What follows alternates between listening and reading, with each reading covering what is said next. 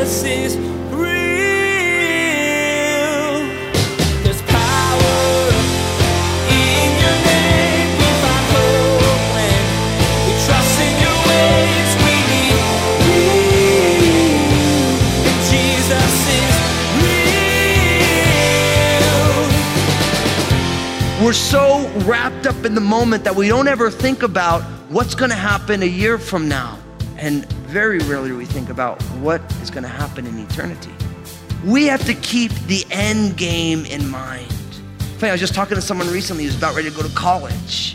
And I was just trying to put like a little thought in his mind that, hey, you got to think past the next 4 years. You got to think about what happens in 5 years from then, or how does all this play out in the long term? Our culture tends to have a victim mentality. As individuals, we can fall into that cycle thinking that everything that goes wrong in life is due to something or someone else. Sometimes that's true, but ultimately it's a way to keep ourselves from taking responsibility for our own choices. Today, Pastor Daniel challenges us with some difficult truths as he leads us through Proverbs and what God has to say about those things that keep us from an abundant life. Now, here's Pastor Daniel with part 3 of his message entitled One-Liners. Jesus is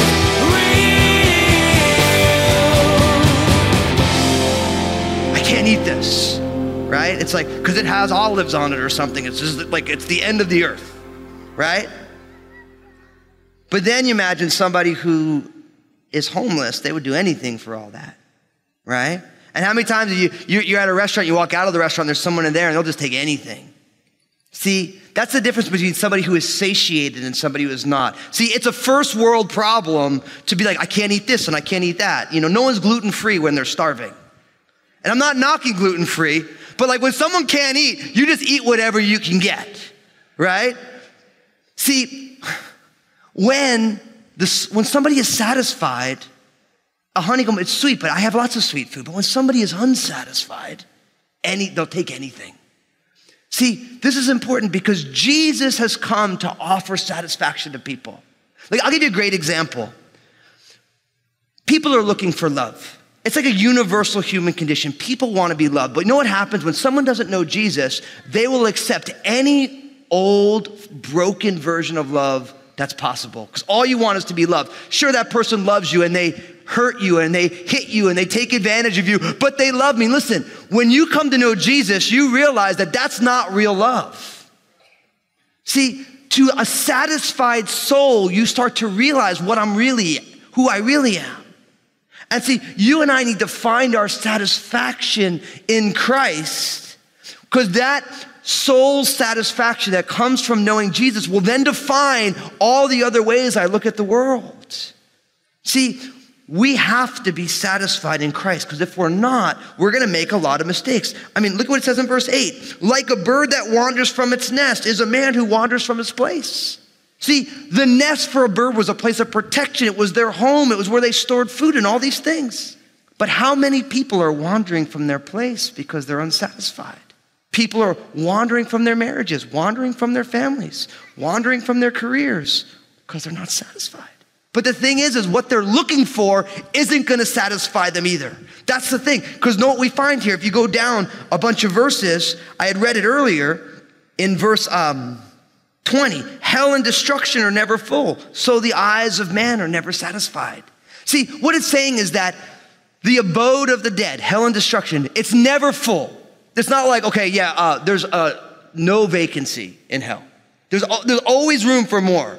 And in the same way, when somebody is in the flesh, when somebody is not allowing Jesus to satisfy their soul, there is never enough. You'll never make enough money. You'll never have enough possessions. You'll never have enough toys. You'll never have enough channels on your computer. Your internet will never be fast enough. You'll never have the best technology. Why? Because you are seeking to satisfy yourself in a way that will never truly satisfy you, because Jesus is designed to be your satisfaction.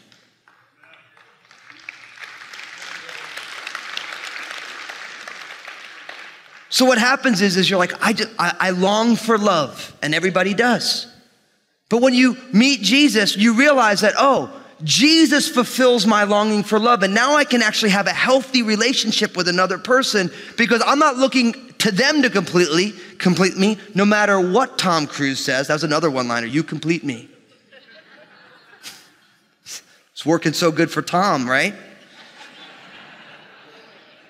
No person can complete. Jesus completes you, and that person gets to share in the completeness that you have in Christ. But if you don't find that completeness, you're always looking for someone who completely. You date lousy guys, terrible girls, it never works. You're always looking for the next one. And then right as you land the person that you want, then you're on the track. Like, oh, well, they're this, and they snore, and they have bad breath after they eat sushi or whatever. And so I need someone who doesn't have any hair on their arms, and it's like, and then you I'm just making this up. And then you leave them and you go find somebody else, and then they start dating them, and okay, I got it, yeah. And then, but I can't believe it. They listen to talk radio. I mean, who listens to the radio? Or whatever it is, and it's never satisfied. Same thing. You're like, man, I'll be satisfied when I make a little bit more money so I can buy a new house. And you buy a new house, and you know what happens? Somebody buys the lot next to you, and they build a custom house. And they got not only the 3-car garage, but they have like the RV garage in the back. And you're like, oh man, my house is just a piece of junk. And you could do this in any area, and all of a sudden what you find is that you're constantly grasping for something that will never be satisfied. Because when you bake everything down, what you find is that what you're really looking for only comes in Christ. Because let me give you an example. Many people worried about retirement, right? So it's like you save, and you get your retirement account, and then you retire, right? But you have no peace about retirement, even when you hit your retirement number. Why? Because what you're really looking for is security about the future. And guess what? No matter what the number is in your bank account, you will not have security for the future. You know where that comes from? It comes from the Lord.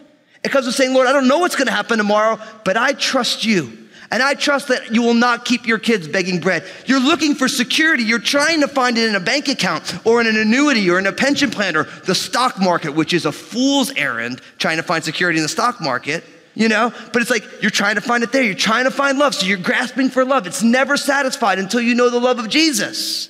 And then you realize that whoever you're loving, they're imperfect and so am I. But God has called me to build a family with this person, with their quirks and their good parts and their bad parts. And you become content in that love. That's why Jesus said, blessed are those who hunger and thirst for righteousness, for they shall be what? Satisfied. Are you unsatisfied today? Are you like that great English theologian Mick Jagger? I can't get no satisfaction. It's a great song with a great intro bass line. We all dig it because everyone digs the bass, amen? But there's satisfaction available for you in Christ. And that's why it says in 1 Timothy chapter 6, verse 6, that godliness with contentment is what? It's great gain. There is great gain when somebody finds Jesus and becomes godly and then learns how to be content with what God's hand has provided. Godliness with contentment is great gain because we need to be satisfied. Now, I'll be honest, our next point is hands down my favorite. And I'm just going to tell you, I'm telling you up front, I just think this is so rad, and I love that this is in the Bible. Look at verse 14. So good. He who blesses his friend with a loud voice rising early in the morning, it will be counted a curse to him. A continual dripping on a very rainy day and a contentious woman are alike. Whoever restrains her restrains the wind and grasps oil with his right hand. Okay, you ready for this one? This is deep. You guys ready? You think you're really ready? Don't be annoying. This is the counsel. Don't be annoying. In each one of these verses, you have these two cases of an annoyance, when somebody is being annoyance. The first one, verse 14, he who blesses his friend with a loud voice, rising early in the morning, it will be counted a curse to him. Now, how many of you here are not morning people? That's why you're at the second service. Like, that's why I'm here at 11:15, right? Now, imagine what it's like when you're not a morning person, and sure enough, somebody shows up at 5 in the morning. Hey, it's so great to see you. Oh, it's a great day, right? How does that go? That goes bad. It goes bad. Why? Because that person is being annoying. See, now, listen. I give my son Obadiah a hard time. Why? Because he's me. And the apple doesn't fall far from the tree. Right? So Obadiah is my guy who at all hours of the morning, he wants to chit chat.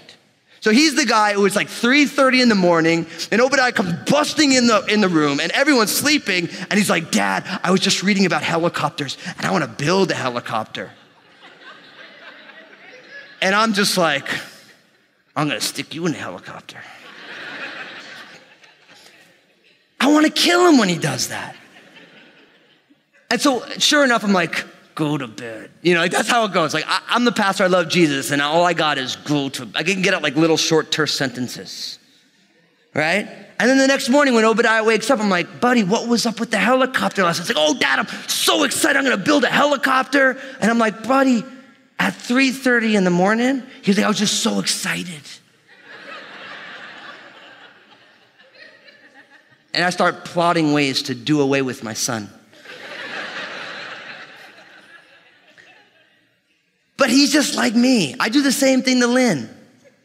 Not about a helicopter, but something else, you know? Poor kid's got no hope except for his mom, you know what I mean? It's like, praise God for Jesus and my wife. But here's the thing. Do you know why someone's annoying? Because they're selfish. See, I'll talk to Obadiah about it. I'll be like, now, buddy, listen. I'm excited that you're excited about helicopters, but do we talk to each other before 7 o'clock in the morning? He's like, no. I'm like, exactly. So write it down when at 7 o'clock, come talk to me about it, all right? But he's excited and he's not thinking about anybody else. He's just thinking about what he wants. And like, I get it, so I don't knock him for it, but he's being annoying. And as a parent, it's my job to de-annoy my son. Like I'm rooting that annoying thing out of him.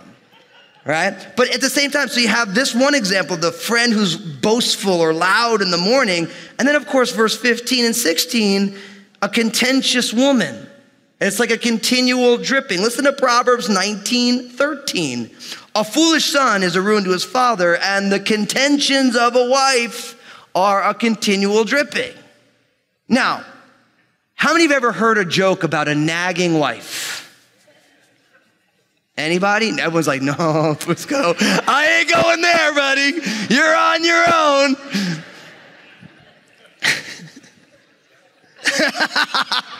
We got to pray for that brother, whoever said, oh yeah. He's like, my wife's watching online. She's not here. Listen, marriage is a great discipleship tool because everybody's quirky in marriage. Amen?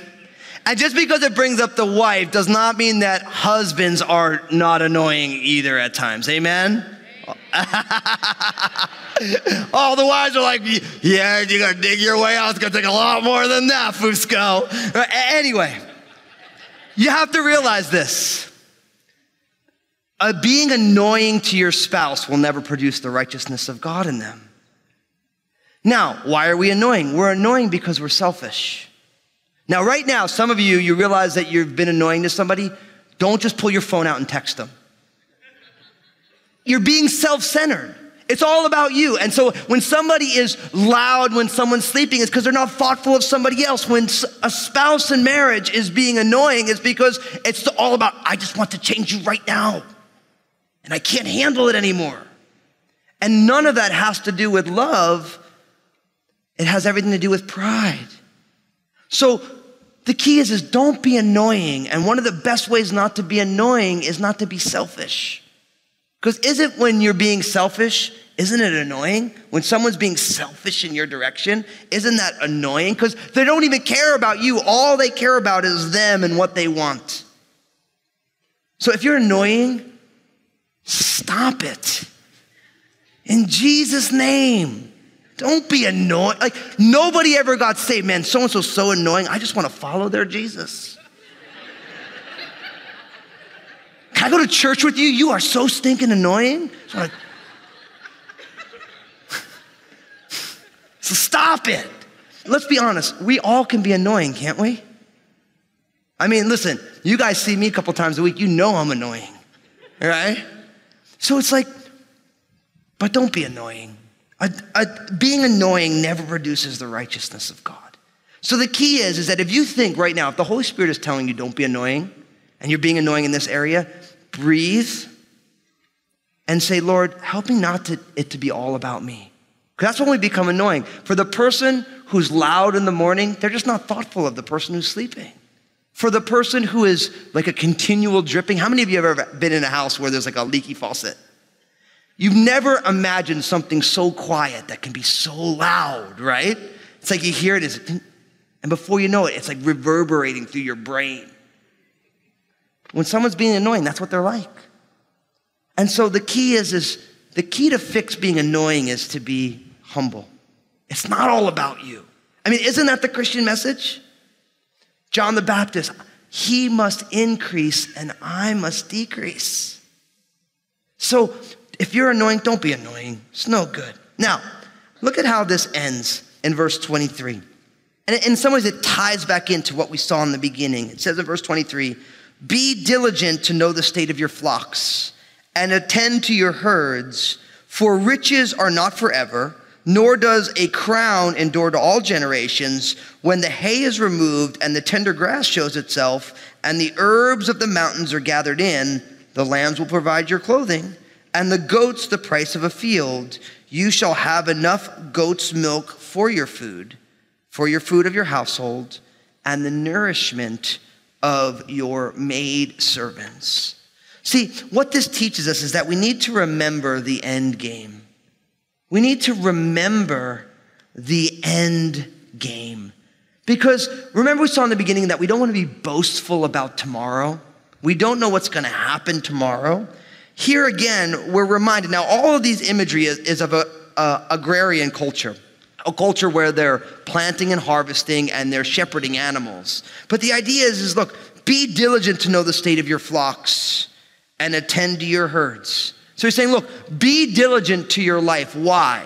Look at verse 24. For riches are not forever, nor does a crown endure for all generations. He's saying, look, if you're in a time of blessing right now, it won't always be. So you need to be diligent to take care of your business now while you can, because you don't know what's going to happen tomorrow. And it says, when the hay is removed and the tender grass shows itself and the herbs of the mountain are gathered in, he's saying once all the harvesting is done, then your diligence in taking care of your life, the lamb will provide for your clothing. The goats, you can sell your goats and you can buy a field. You can have milk for your food and for your family and for the people who work for you. See, the idea here is that we need to make sure that we are thoughtful about our lives and we remember the end game. And the idea of the end game is that the biggest struggle most of us have is we make every decision for the next 5 minutes. Like, we're so wrapped up in the moment that we don't ever think about what's going to happen a year from now, what's going to happen 10 years from now. And very rarely do we think about what is going to happen in eternity. We have to keep the end game in mind. I was just talking to someone recently who's about ready to go to college. And I was just trying to put like a little thought in his mind that, hey, you got to think past the next 4 years. You got to think about what happens in 5 years from then, or how does all this play out in the long term? Every time I've ever done premarital counseling, I'm like, is that the person you want to raise kids with? Oh, we don't want to have kids. I'm like, that's what they all say. We don't think about the end game. We don't think past the moment. And wisdom for living, skillful life takes the end game in mind. And not only how something's going to play out in a year or 5 years, but the Bible teaches us that this life is a small portion of eternity. Your 30, 40, 50, 60, 70, 80, 90 years, 100 years is nothing in comparison to ages upon ages without end. And not only eternity for you as an individual, but eternity for the entire human population. And we need to make decisions today that keeps the end game in mind. We need to start thinking about, what does this mean for 5 years from now, 10 years from now? What does this mean into eternity? And we look at eternity, and then we start making decisions in the present about what we're all about and who we are and what we value and what we're going to do. I think for too many of us, we've bought into it's just about the next little season of life, and we forfeit the future for a season. We make a decision now that's going to radically impact later, and it's not wise. It misses the big picture. Brothers and sisters, listen. God will not make your decisions for you. Your faithful friends, they're not responsible for your decisions. You are. And I think our culture has gotten too good at affixing blame for everything that goes wrong rather than taking responsibility. Our culture loves to be the victim. And many of us here right now, you're just the victim. You've just decided you're the victim. And what you're doing is you're not taking responsibility for the life that you're living. And guess what? That's your loss. And it's the people around you's loss, because you are responsible before God for your life. You need to remember the end game. This life, I'm going to turn 40 this year. I don't know where that time went. I was talking to my grandma. My grandma's almost 90. She's like, I don't know where 90 years went. If we are wise and we learn from God's one-liners, we start to say, God, I'm going to make decisions now that have not only the totality of my life thought through, but also eternity as well. So listen, as I close this, if you've never said yes to Jesus, you need to. Because God will give you an abundant life in the here and now. He doesn't say you're going to have a lousy life here so you can have heaven. He's like, no, I'm going to blow your mind here. And I'm going to bring you on an adventure on this side of eternity that will absolutely be the most extraordinary thing you're ever a part of. And I'm going to give you eternity. You get all this and eternity. You need to say yes to Jesus and start on that journey. It will be the coolest, most amazing, and challenging experience of your life. But if you're here today and you've already said yes to Jesus, listen.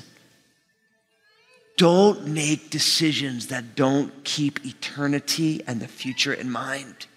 Force yourself to think beyond the next 5 minutes, the next 5 hours, the next 5 days, and say, what is this going to look like when I plant these seeds into my life now? What's going to blossom in 5 years, in 10 years? What's it going to look like in 50 years?